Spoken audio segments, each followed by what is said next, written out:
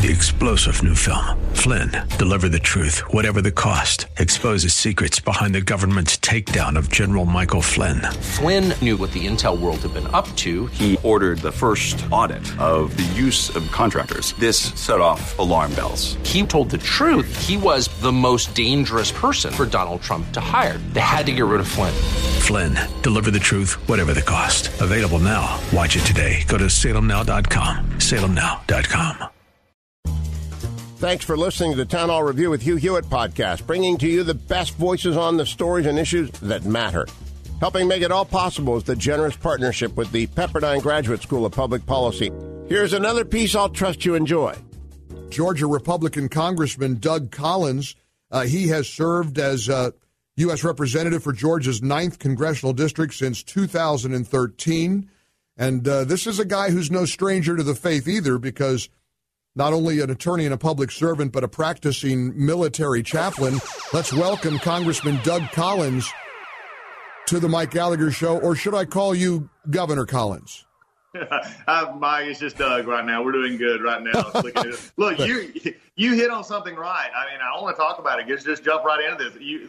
Sure. Raphael Warnock is not even mainstream for his own, seemingly for his own faith and congregational beliefs, and not for Georgia. And to say things like that, you're right. That's a big deal in Georgia, and we just got to make sure people understand he's not who his puppy ads say he is.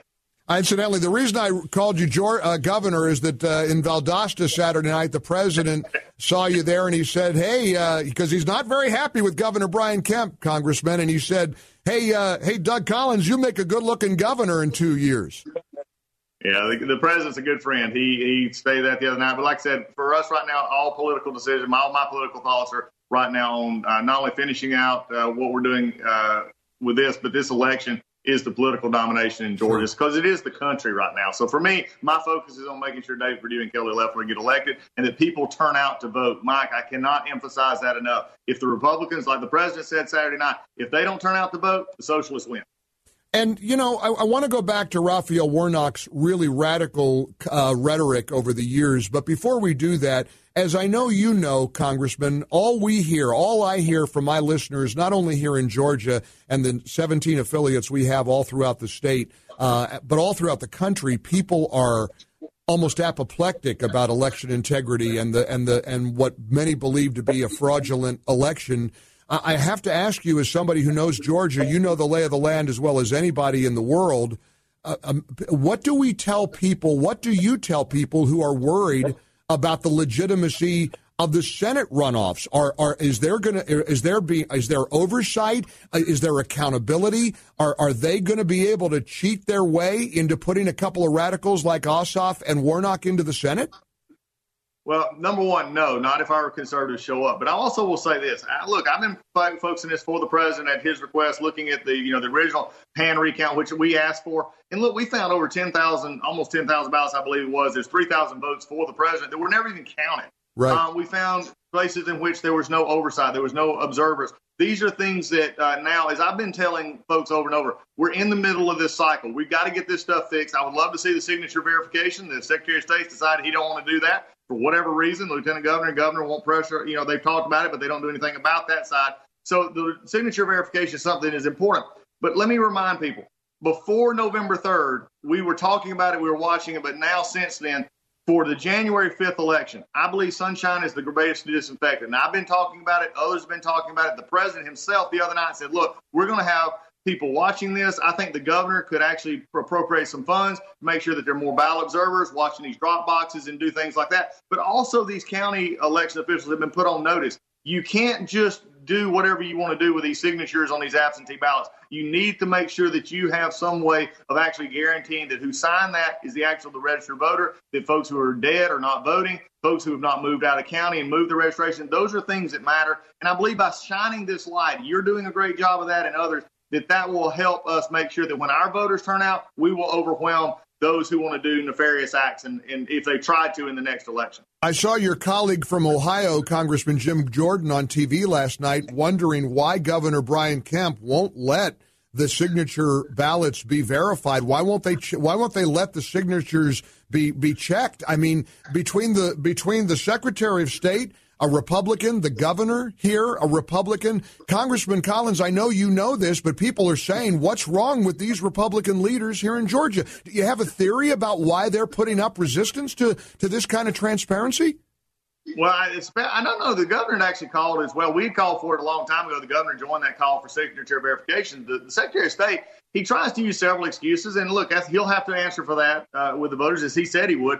But that is that, it isn't going to change anything, or it's not going to. Look, it changes the people's minds who believe that there was problems in this election. It helps people understand that if we do the signature verification, then we know, does it match or does it not? Now, he was the one that also, along with the Attorney General and the Governor's Office, signed this consent decree that many of us believe. Now, the Secretary of State disagrees with this. I don't, and many election attorneys do not. They believe it actually weakened our standing on these signature verifications, where it made it only have to apply to one signature that is on file within the Secretary of State's office, meaning that someone who signed the application and someone who signed the ballot, that could be your one signature match. Now, they may not want to highlight and focus on how bad this could actually be if somebody wanted to be nefarious in this process. Maybe that's why they're not wanting to do it. But for just the general public out there to say, why would we not do this? It's just simple understanding of that's why we ask for the hand recount. That's why we ask for these things, is to assure people that their vote actually counted, that legal votes count and that illegal votes do not. So for me, the signature verification would be something to take on. But I will say this,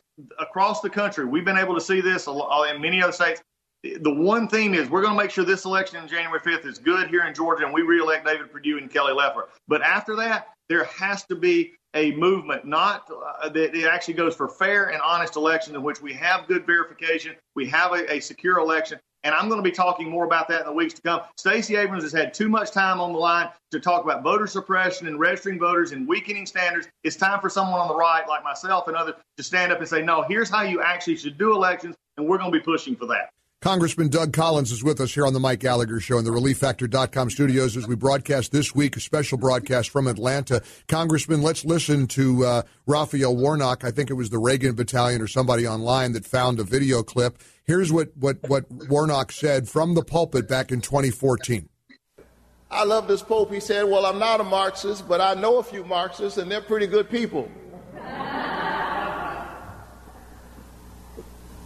So hard to discover and to hear an authentic vision and voice of authentic spirituality that gives voice to the least of these. And when it shows up, people describe it as some strange ideology rather than the vision of that poor Palestinian prophet who said that the Spirit of the Lord is upon me. The vision of that poor Palestinian prophet. Congressman, I really, truly believe that anyone has the right to worship or believe the way they want to believe. But let's face it, this is a guy who wants Georgia voters to elect him a United States senator. Yeah, that was concerning, and especially from a theological perspective. Look, I get the rhetorical rhetoric and flourish of a pulpit. I've been there for 11 years. I've been a chaplain in the Air Force, served in Iraq.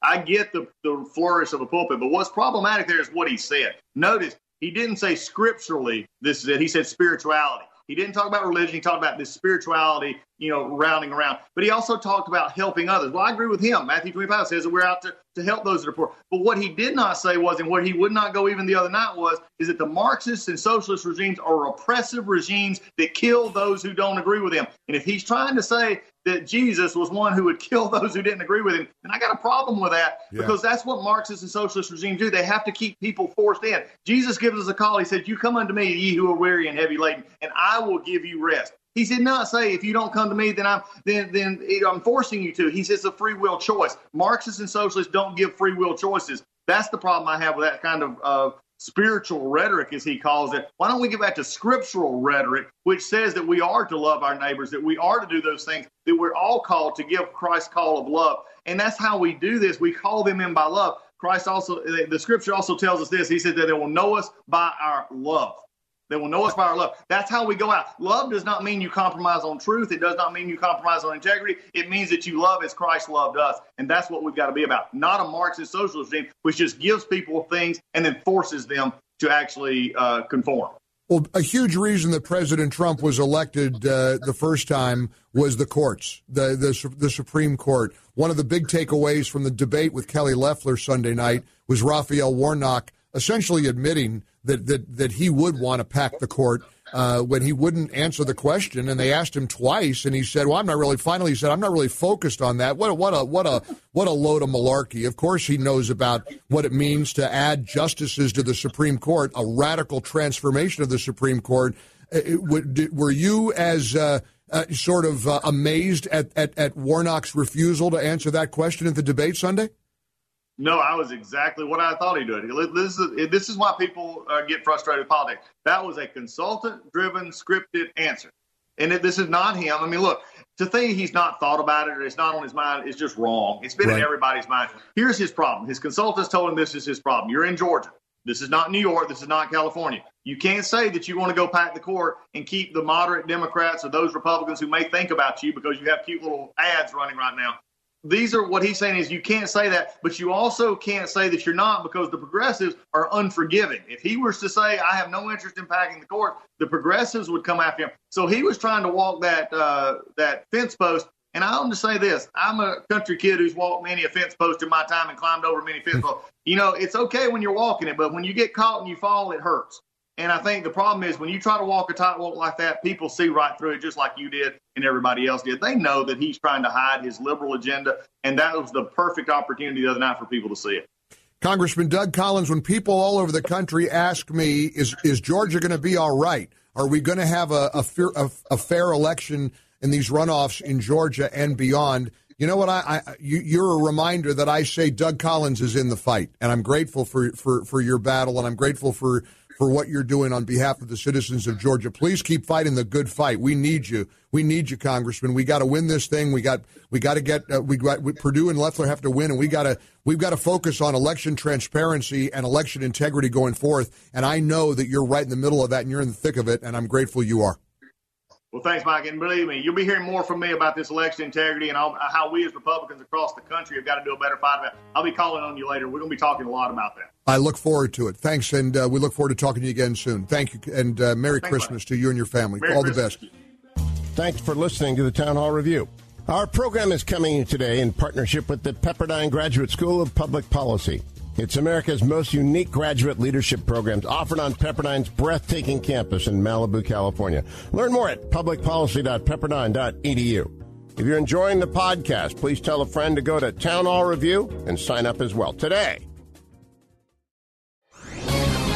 This is Hugh Hewitt for townhall.com. Operation Warp Speed, the Trump administration's aggressive program pushing for a vaccine for COVID-19, is on the cusp of success. We know the vaccines work and without serious side effects. Now, everyone's got to get it. We need 70 to 80% of America vaccinated to have herd immunity in the country. Operation Warp Speed is a triumph of science and logistics without parallel. It may be the greatest achievement of the Trump administration. President Trump gets credit for the Abraham Accords, which have changed the face of the Middle East. He gets credit for the American awakening to the threat from the Chinese Communist Party. He gets credit for 3 Supreme Court justices and 54 appeals court judges. He gets credit for the greatest economic recovery in history, and he gets credit for massive deregulation. But Operation Warp Speed is probably Trump's greatest achievement. It's reasonable to hope and believe that by March we'll be at herd immunity in the United States. It's great news for a pandemic-weary nation and world. I'm Hugh Hewitt. Publicpolicy.pepperdine.edu